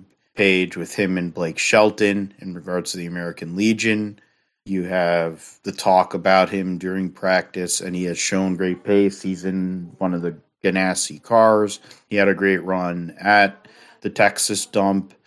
His best career finish. There's going to be, if you're not fond of Jimmy Johnson, it's going to be tough for you. But if you're a NASCAR person, if you're a Jimmy Johnson fan, if you're just the fact of the matter is you have Miss Hummer on the broadcast, so she's going to talk about him, and Dale Jr. is going to be on there. You have Dale Jarrett's going to be there. So you have all the NASCAR people there. They're all going to talk about Jimmy Johnson. And probably Dale Jr. is going to mention Root Beer Floathead as well, because he's probably going to go run up there too in his one-off this year. If you don't know that reference, that's Santino Ferrucci. His stupid hairdo looks like a root beer float, and he's a douche. But he's really good at 500-mile at races. He's really good at these oval races. And the way it looks, Ray Hall, Letterman, Lanigan might have been better off hiring him or Oliver Askew instead of Jack Harvey for the Hy-Vee car. But let's get into. I mean, I'm just going to go briefly before we end this one today. Hoping to get into more in-depth reviews because I don't want to make this like a 3-hour deal. Talking to other people, it seems like that's not the deal, not the most ideal scenario. I don't want to keep everybody. Probably can start things a little earlier. Maybe we can go on later on in the week. But just for Formula One, Josh, of course, you can chime in accordingly. I mean, Verstappen, 3 wins in a row, 4 wins on the season, 6 points out of Leclerc, going to Leclerc's home in Monaco. He's had horrible luck at Monaco. He crashed a historic Ferrari due to a brake rotor failing, to add to his terrible luck there. Last year, he put it on pole and then crashed at the swimming pool complex. Couldn't even race. He needs to put one together this weekend to recover the points lead, but I have a hard time believing that that's going to happen. I think what we saw yesterday was the beginning of the end, at least until Mercedes is able to fully solve their issues that they've had, because George Russell has done a great job this year driving that car that's a piece of crap. And only be 11 points behind Sergio Perez for third in points. Lewis, of course, getting into this race, and it's been a struggle all year for him. But he's a former winner there. He's a former 3-time winner of the Monaco Grand Prix, or 4-time, 3-time, 3-time winner, 2008. My favorite one was his first win, the year he won the World Championship. And he's also won in 16 and 19. Verstappen's only won this race once. Ricciardo, Vettel, Weber. Vettel's won this race twice. Weber won it twice. A lot of different guys. Juan Pablo Montoya won this race in 2003. Was really good there. So, I mean, it's going to be interesting at Monaco this weekend for sure. We'll get into it more in depth in the preview, though, but later on this week. But I think there's a lot more intrigue for this Monaco Grand Prix than we might have had prior to yesterday's race. Yeah, I mean, I think there's been a lot of intrigue into it. I think with Charles Leclerc, maybe he used up all his bad luck. Of course, he crashed in the Monaco Classic Grand Prix a couple weeks ago. Maybe he's going to have a little bit better luck this time than what he's had in the last couple of years. So definitely think Ferrari's going to be up there for sure. I think if they win the pole, one of them, if it's Carlos Sainz or, more than likely Charles Leclerc, if they win the pole, more than likely they're probably going to win the race. And that goes for anybody that wins the pole, whether it's Lewis or Max or Charles Leclerc. So I think any of those guys could, if they win, they're going to win the pole or win the race as well. Just because of how Monaco, how it's so tough to pass. Especially, I mean, with these cars, it's a little bit different, but it's also one of the tightest circuits, and we've never really seen this car. I mean, we won't know until practice later in the week whether or not they're going to be able to overtake or not. And their ability to be able to overtake, just because we've seen it being able to overtake on the circuits and some of the street races that we've had so far, but we have not seen anything like this yet. This type of circuit. So it's going to be a tough, I think it's still going to be a tough day for passing and overtaking and all that sort of thing. So if anything, it's going to come down to possibly pit strategy with if you're going to try to overtake. So it's going to come down to that. If Ferrari is able to execute the perfect pit strategy, then obviously they would win. And I think with Red Bull, as long as they give Max Verstappen a reliable car, he certainly has a chance at winning. And he's had struggles recently in qualifying, but he's been able to come back up and win races. And like we've seen the past couple of weeks, he's been able to win, and now he has the points lead. So I think I'm going to lean Ferrari here, but I think Red Bull definitely they have a chance, and of course, with Mercedes continuing to improve their cars, we could see George Russell or Lewis Hamilton be up there competing for a podium if they're not able to compete for a win. So it should be an interesting race there. And again, I think whoever wins pole is going to probably win the race more than likely. Fault on that there, but yeah, it's going to be interesting. Thursday they'll have practice. They can't practice at Monaco on Fridays. That's always been the case. So there will be practice on Thursday this week. 2 practice sessions. Of course, you'll have Formula 2 running, no Formula 3. They're taking basically a month and a half break or whatever or so before they go to the British Grand Prix. Not sure who else will be on the undercard there for Monaco, but we'll find out at least initially in terms of pace, 1 lap pace, what people have. I don't think the racing is going to be great because their cars are longer and wider than they've ever been. Now the downforce with the diffuser and all that. And porpoising isn't whatever. I don't think porpoising will be as big of a deal, essentially because the track is so small. Just to give a little pretense, subtext to it, kind of going like Spencer would in depth into the stats now, thanks to Racing Reference on this. Since there hasn't been a winner outside of the top 3 qualifying spots in the Monaco Grand Prix since Olivier Panis's 1996 win, which of course was one of the craziest Formula 1 races ever, where I think only 4 cars finished were actually classified as finishing the race or some crap. There was like 8 total cars that were on the racetrack at the end of the 96 Monaco Grand Prix. Every top driver had a chance to win it, and they fell out or had something happen. Ended up being Panis's only win and the last win for Ligier. He started 14th that day. And in my life, basically, so in the last 37 years, only twice has somebody came from outside of the top 3. Alain Prost won in 1985, part of his 3 in a row, and 4 out of 5 that he had starting in 1984. And, you go back even that KK Rosberg in 83, Depailler 78, Jean-Pierre Beltois in 72, 4th. So you have to go back. It's like basically since 1970, there's only been, 3, 4, 5 occurrences of somebody outside of the top 3, or 70, since this 71 race, only 5 occurrences of somebody outside of the top 3. So legitimately, you have to qualify on the front row. You really want to qualify on pole, but definitely get in the top 3. If you're outside of that, call it a day. You're just racing for points, and don't crash. That's something that we're going to see, but we'll get more into it. Hopefully later in the week, trying to coordinate it so we can give in-depth previews. Want to keep these things tight.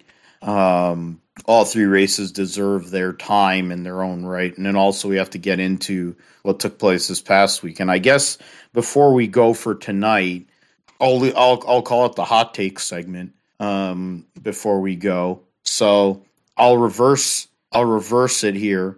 Joe, I'll throw to you first in regards to what we had to deal with at Texas yesterday.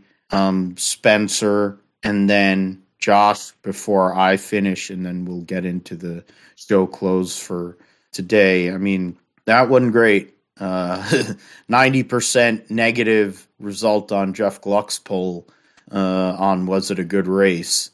I mean, I don't know if there's a such thing as a good race at Texas, really, but I'm biased.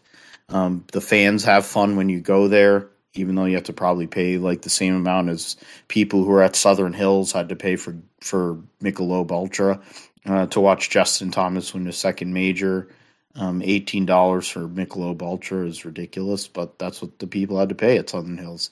I would have, if I was Mito Pereira, I'd have probably went and spent about $180 after I gave away a 3-shot lead in the final round of a major. But what were your takes on this past weekend? Stu Ball actually won a Truck Series race.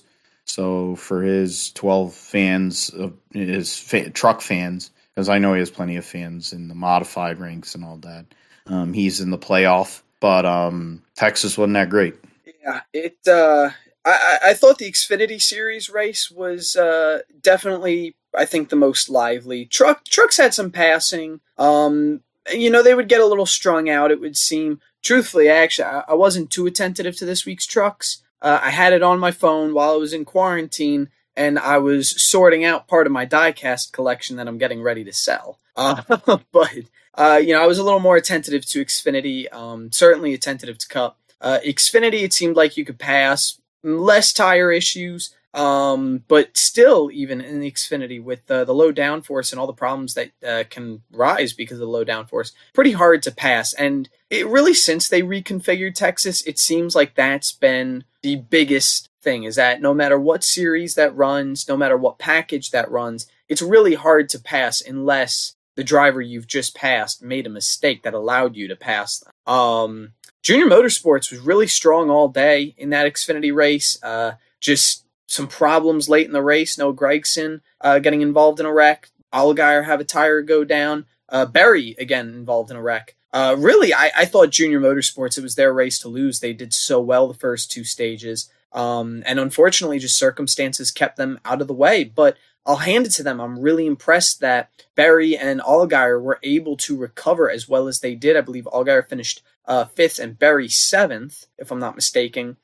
So the drive from the back shows that, if you have a good enough car, there is passable, there is opportunity to pass, but still, it's probably one of the hardest tracks, no matter what series you run, what package you run, what tire, whatever that you run. This is probably one of the hardest tracks to pass across the board. As far as the Cup race goes, I want to be a little reserved with my comments because I don't like being critical of NASCAR. I love NASCAR.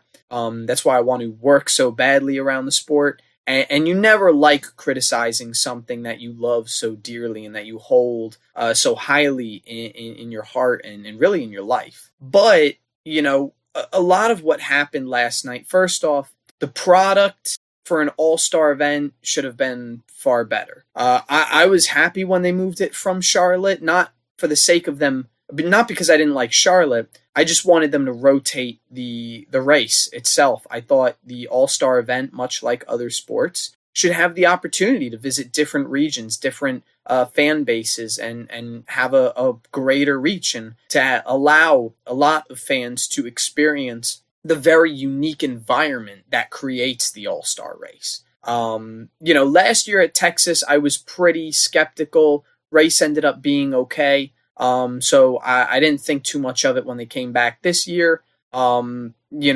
It was a rough night for all around. It was a rough night for the tires. It was a rough night for passing. It was a rough night for officiating. I think it really just, the combination of everything together made it so much so that I've never seen NASCAR Twitter so unified about anything in a good or bad way. In fact, I'm surprised that 10% said it was a good race in that poll. I expected it to be less, based off of what I've read. Must have been all Blaney people. You know what? At the end of the race, the one thing I'll be outright critical about in this is that what NASCAR should have done, they should have had Blaney come down pit road. Don't even chance it. Have Blaney come down pit road, let the team put up the window net, and then let him resume the race from the position he had to pit from. It's the All-Star race. There's no points on the line. It wouldn't be the craziest thing we've ever seen in the All-Star race. In 2001, half the field crashed out on lap 1. There was rain, and NASCAR let them all put out backup cars. Dale Jr. will never let anybody forget that because he feels like after everybody else wrecked, he had the car to beat. And to this day, he still mentions how none of them had to go through tech before the race, before they resumed. But yeah, no, if anything, I think that would have been the proper call. I know that that's what a lot of the talk is around right now about the window net, the safety. Denny Hamlin had some comments after. Blaney deserved to win that race. After the events of the accident that involved Kyle Busch and Chastain and Elliott, he definitely had the most consistent car of the night, and definitely by the end of the race, he had it dialed in the best, better than anyone. He was pulling away from Hamlin on old tires when Hamlin had much fresher. So, as far as the future of Texas goes, after seeing the reaction last night, I'd really be curious to see the numbers when Adam Stern puts them out. I don't know if he has already, about viewership and ticket sales. And I'll also be monitoring very closely when the series goes back there in October for the playoff race. That's I don't know. I've not really liked Texas since the reconfiguration. Hopefully there is something that NASCAR and SMI can collaborate to do to fix it. Truthfully, I wouldn't mind, if they took that Auto Club plan and somehow adapted it to Texas instead.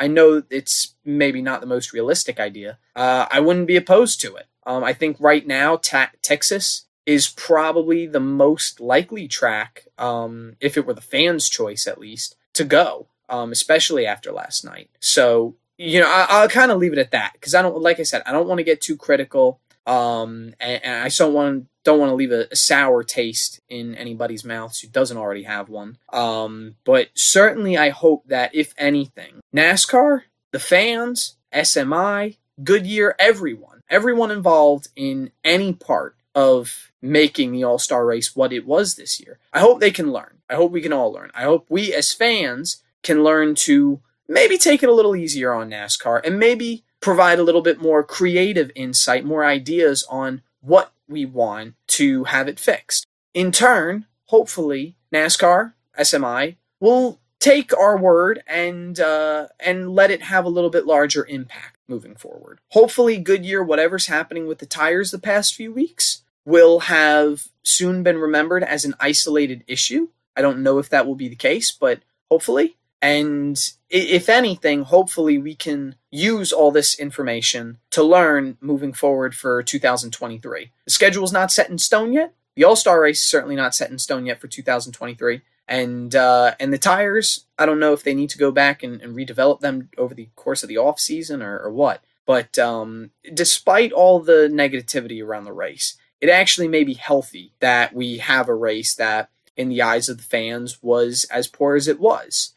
This may provide new direction for NASCAR. This may push the industry and the drivers and the teams to new heights. You never know. Sometimes you need that really low in order to have some really high highs. So I'm really hoping for the best out of everything, but it was absolutely concerning, the events of last night, and hopefully things go up. You're a way more positive person than I'll ever be, I guess, Joe. But the fact of the matter is, NASCAR probably needs you to work for their PR, because you did a really good job there.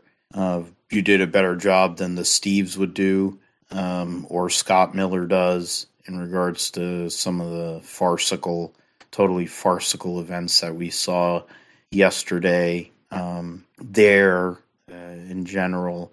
I mean, I'm going to leave it. I don't want to go down that road. I'm trying to be a better person in that sense. I've already said plenty about Texas Motor Speedway, whether it's on this show, whether it's on Talking in Circles with Clayton, whether elsewhere. I've never been a fan when Goosage was around with all the crap that he did. Then they reconfigured it, I don't know how many different times, because they screwed it up. And now they have two different types of corners. They made it so that Indy cars can't even race there properly. And IndyCar was their best product, whether it was the IRL crap or even when IndyCar was able to run.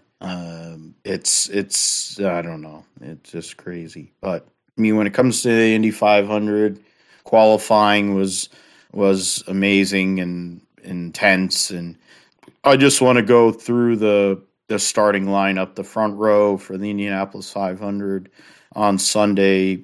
Scott Dixon with a 4-lap average of 234.046 miles an hour puts it on pole. His teammate and defending series champion Alex Palou finished a runner-up finisher, of course, in last year's 500, second at 233.499. Rinus VeeKay gives Ed Carpenter Racing another front row start. 233.385. That seems to be the spot they get, because even when Spencer Pigot drove that car, he qualified third. Ed Carpenter starts fourth. He just got over 233 miles an hour average. Marcus Ericsson, Tony Kanaan round out the Fast Six. Tony Kanaan is one off in the American Legion #1 car. Pato O'Ward, Felix Rosenqvist, Roman Grosjean, so the two McLaren cars and the first Andretti car. Takuma Sato, who had been fast all week, hit the wall on his qualifying Fast 12 run, but still stayed in it. Was 10th, former two-time winner of the Indianapolis 500. Will Power, Jimmy Johnson is your top 12. David Malukas, the rookie driving for Dale Coyne Racing, who's had a rough year so far. Guy I picked for Rookie of the Year, has had a brutal start to the year. He will be starting 13th alongside Joseph Newgarden, who's trying to win the Indianapolis 500 to really solidify himself at Penske forever. Santino Ferrucci starts 15th. He's had a great career at the Indy 500, so he's driving for Brian Reinbold again this year. See what they can do there. Simon Pagenaud, former winner of this race, driving for Meyer Shank, is 16th. J.R. Hildebrand and Connor Daly make up, row 6. Row 7 will be rookie Callum Ilott, former winner Alexander Rossi and Green Rehal. In row 8, Sage Karam, Marco Andretti, Devlin DeFrancesco. So if anyone's betting, he's a caution that's waiting to happen. I don't know what the odds are on that, but likely he'll cause a caution. Then in row 9, Colton Herta. So this row is going to be interesting. Row 9 with Colton Herta, who's run well, qualified well in this race before and has had issues. Scott McLaughlin and the defending race winner trying to win the Borg Warner like $400,000 bonus or whatever the heck it is for winning back-to-back, because he was the last one to do it in 01 and 02. Elio Castro-Neves will be starting his defense of the Indy 500 from 27th position. Row 10 will be Kyle Kirkwood, the rookie for AJ Foyt Racing in the 14 car. His teammate Dalton Kellett, who wrecked in practice. Juan Pablo Montoya, trying for his third Indianapolis 500 win, will start 30th for McLaren. In the last row, Christian Lundgaard, Jack Harvey for Ray Hall Letterman Lanigan Racing, and Stefan Wilson, who didn't get to set a time, but because there's only 33 cars, he's in the field. So that's the 33 cars that we'll see. I didn't have the Delta Force intro behind me. I didn't have the nicknames like Brock Beard or any of that. I'm sure he'll probably post that later this week. The Delta Force thing is really cool. So with that, I'm going to call an end to this episode 115 of the GSP. Thanks to Joe and Spencer for coming on to talk about, memories and things, what it means and what this week will be. At least we're getting a little bit of a brief preview of each race. And for Josh, as always, for coming through, being my right-hand man, my tag team partner, and Indy 500 winner now. So there is so maybe we have to go and get another trophy. I know you want to have the belt from the Fall Brawl Fantasy League, but I think we could go and find a trophy on one of those Trophy Smack or whatever, and we can get you a trophy. It won't be a Borg Warner, but maybe something for your iRacing Indy 500 win. You're in the same level as Jimmy Broadbent now, since you've won a. Oh yeah, that is true. Yeah, I forgot about that. You've won an open Indy 500, so you're in the same group as Jimmy Broadbent, and he's a professional race car driver these days. Yeah, he's a pro racer now. He's sim racer, and now he's pro racer. Well, I mean, we'll see. I mean, I had an idea. I mean, at some point later in the year, maybe or at some point, maybe we can. Dale Jr.'s got a Indy car that he didn't even race in real life, but they made die casts out of the iRacing Indy car. maybe we can get a GSP IndyCar diecast somehow. I don't know where we can get custom IndyCar diecast, but I will try to figure something out. There are custom. You could sacrifice like a Devlin DeFrancesco car, and it's just the pain of having to pay for a Devlin DeFrancesco car. But or somebody an old super speedway car from a few years ago, and we just have to work on a good scheme, and then I'd buy one. I'd go and buy one. You can buy one. You're going to buy one because you won, and I just want to have it because then I can have it in the background, even though we have everything blanked out here on Discord. But it's like I have my old trophy I put the trophy over there. My Mario Andretti Funko Pop is still behind there. And I have my lanyards from my days when I used to be a proper journalist. I've just become a drunken podcaster now. So with that, I'm going to go and throw to you, Spencer. Where can we find your work, and where can we follow you this weekend since it is Indy 500 week? Oh, Josh, I'm out here, so if you want me to get you a Borg Warner keychain or trophy, pin or something, just let me know and I'll make that happen for you. As far as social media, it's all at IndyCar1909 or at Spencer Neff, SpencerNeff, my name 11. Those are the two handles for Twitter, Instagram, TikTok, even though I haven't posted anything on there. Snapchat, same thing. So I'm going to be posting stuff. I have to give a shout out to a couple of my buddies on Twitter. My friend Brian, who's at 500 Indy 1911, actually, is a big stat nerd too, or that guy, sorry, like I am. So if you're not following him, go ahead and check him out. He's always got some pretty cool stuff. He was on, I think it's called the Turn 4 podcast. So that a follow. And then I actually had a suggestion from another friend. His name is at Vincent Venegas, I believe. He's at VIN Designs 2013. He does some really cool driver paintings and stuff. His daughter, Sloan, has made some nice bracelets, and there is a cute video of her with Joseph Newgarden before the GP. He had the suggestion of making a Twitter thread of all the helmets that each driver has. So it's hashtag Indy500 driver helmet thread or helmet thread. And I'll be posting updates on that throughout the week. And I'll just be kind of posting various stuff about the race and all that over the next week or so. So, anybody who's interested, follow me there. Yeah, and thanks for coming on, man. Yeah, the helmet thread with you and Vincent has been great. I mean, Vincent does great work. We've been Twitter friends and followers for a while. He is great at his work, and he's a great dad as well as being a great artist. So, and work, whatever, but he has a passion for IndyCar racing too. Spencer's been getting them pictures for all the different helmets, and there's been plenty of great helmets coming along here for this Indy 500. I mean, Jimmy throwing back to, I think, Blake Shelton's grandfathers or something, and his grandfathers. And you have like Tony Kanaan with the Legion. You have Marcus Ericsson kind of throwing back to old school looks, and also his Scandinavian background. You have all these other guys that are in there. The helmets are great.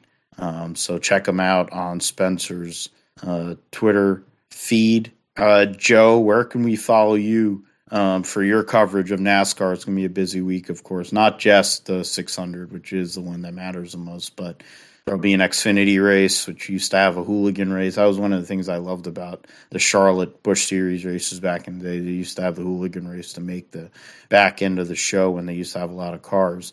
But the Alsco 300 will be taking place on Saturday. The Truck Series race will be on Friday. So a full weekend at Charlotte Motor Speedway for NASCAR. Where can we follow you? Where can we see your work? Sure. So head over to Twitter at Passero Jr. That's PASSERO JR. That's where I do all my tweeting, my stage point updates, my live reactions, pretty much my lifeline to connecting with everyone. You can also find my work on BeyondTheFlag.com. just yesterday before the All-Star race, we published one of my newest articles. It's a mock-up schedule for 2023 that a lot of people have already told me I made some wrong decisions and I made some right decisions. So some people seem to be pretty heated about it. Others seem to really like it. So head on over, check it out. Let me know what you think. Tweet me at Pissarro Jr. I don't get many tweets back, so I will reply if I see it. And just thank you guys. Thanks for having me on. I always appreciate coming on here. I have a few projects currently in the works. They're not developed enough to where I can talk about them yet, but I'm hoping they come to fruition this summer. And if so, it's going to expand some of my responsibilities media-wise. So I'm hoping that comes to fruition. And if it does, I'll be sure to let you guys know. Definitely check out Joe, because his passion for the sport, it kind of reminds me of what I was initially as a fan, and even in my time as covering the sport, not only on the NASCAR and IndyCar side. The energy is there, and way more eloquent than I'll ever be, way more passionate about it than I'll ever be, I think. But the fact of the matter is, Joe is a great follow, and the interaction is great. And that's the thing with both Spencer and Joe. Interaction with the fans is good. And in this day and age, I mean, even with the way fans are, it's a good thing to have. So thank you, Joe. Thank you, Spencer. And now to our Indy 500 champion. You need to promote your Twitch stream, since we have to see that video. I want to see your celebration video, and if it was more Alio, or was it more like I don't know, Rick Mears, where he was dreading having to do the speech while he was leading his Indy 500 when he won in 1991. He was dreading the last 15 laps, thinking about his speeches he was going to have to give, which is one of the funniest things I've ever heard in my life. But it is totally Rick Mears. Yeah, I mean, I don't have like a celebration like that, but I didn't have the video turned on when I won the race. But I mean, it's basically almost similar. The sounds that came out of my mouth were very similar to Jimmy Broadbent's. I think that's kind of how it was. A lot of just yes, pumping up my fist up and down, that kind of thing. But we'll talk. I'll show it to you. I'll send you a link here in a minute. But it's up on the Twitch, the clip of winning the iRacing Open Series Indy 500, and the clip of that, the last lap, and then also the clip of basically where I effectively won the race. I think in my mind, making effectively the winning pass for lead was for second place. But then the guy that was in the lead had to pit, and then we still had one more pit cycle after that, but was able to keep the lead after that, making that pass and stay out in front. So it was a good thing that I was able to do. I mean, sorry I didn't tell you about it before I ran the race, because this is literally like last minute kind of thing. Like I kind of woke up and I was like, it's at 1 o'clock. Maybe I might do this, and then I did, and then I won. So that's how it goes sometimes. Like I was, I told Joe about the fixed Indy Series 500, and I was, thinking that would be my best chance to win, I guess. And then, I was kind of thinking about it over the week. I was like, maybe I'll try, because they have these setup shops online where you can, you download a free one, or you can pay a couple of dollars, like $3 to get the upgraded version. And I did that. And then I was like, maybe I might try this. I don't know. I came on Saturday morning, woke up, and then 1 o'clock or not 1 o'clock, but like getting close to 1 o'clock, I was like, maybe I might do this, and I did. So won the race. So that's, sometimes that's how gaming is. You kind of just do it when you feel like it, and you end up actually winning the whole damn thing. So of course you can watch all that and the half of the race, because I didn't start recording until lap 94, because I was like, I didn't want to record because I was like, I don't know if I might win this, and I kind of just want to, just be here on my own. And then I was in second, and I had led a couple of laps already at lap 94, and we had a caution. I was like, all right, I'll pull up the stream program, and I did. And then you have the last 106 laps of the race to watch if you want on my Twitch, which you can find the Twitch at Twitch TV /usailor2. Go in there and watch the Open Series last 106 laps from lap 94 all the way to the end of that, and then also the Fixed Series full race 200 laps that I did last week or 2 weekends ago now. You can watch there, and then of course my other basically that's that, and Twitter, of course, you can watch or follow me on Twitter and see what I have to say about the racing and about all the other things that I'm interested in. And then of course we got our YouTube channel, which we're posting these video feeds on, and you can follow that on YouTube at Grip Strip Podcast there. Subscribe to our page, subscribe there, and like our videos, comment, and keep on eye out on for more videos as we continue throughout the year. And of course, we've got this video that we'll produce later, and then we meet up later in the week, we'll have that video up too. And then anything else that we have, any bonus content we might have, which got something in the works for that, from our last conversation, Joe, we had I'm gonna post that one up and maybe post the one that we had earlier today. So that's where you can look at all our stuff and everything. So that's all I got. Yeah, we got plenty of stuff going on. We're on a lot of different platforms. I don't know what's been going on with listenership, but hopefully we can kind of get this summer rolling. We'll go and get people back on it. Even if you're not going to get back on it, at the end, it does bother me, but it doesn't bother me because in the end, it's our deal. And the people that are listening do like the product. I've gotten plenty of compliments from all different walks of life. People who are not racing fans are willing to listen to the show. So that tells you all you need to know. And mostly what we talk about is racing. So for that, we're thankful. Thanks to everybody that's here. Of course, my man, Josh, Joe, Spencer. You can follow me on Twitter at Philip G. Matthew. You can follow us at Grip Strip Pod on Twitter.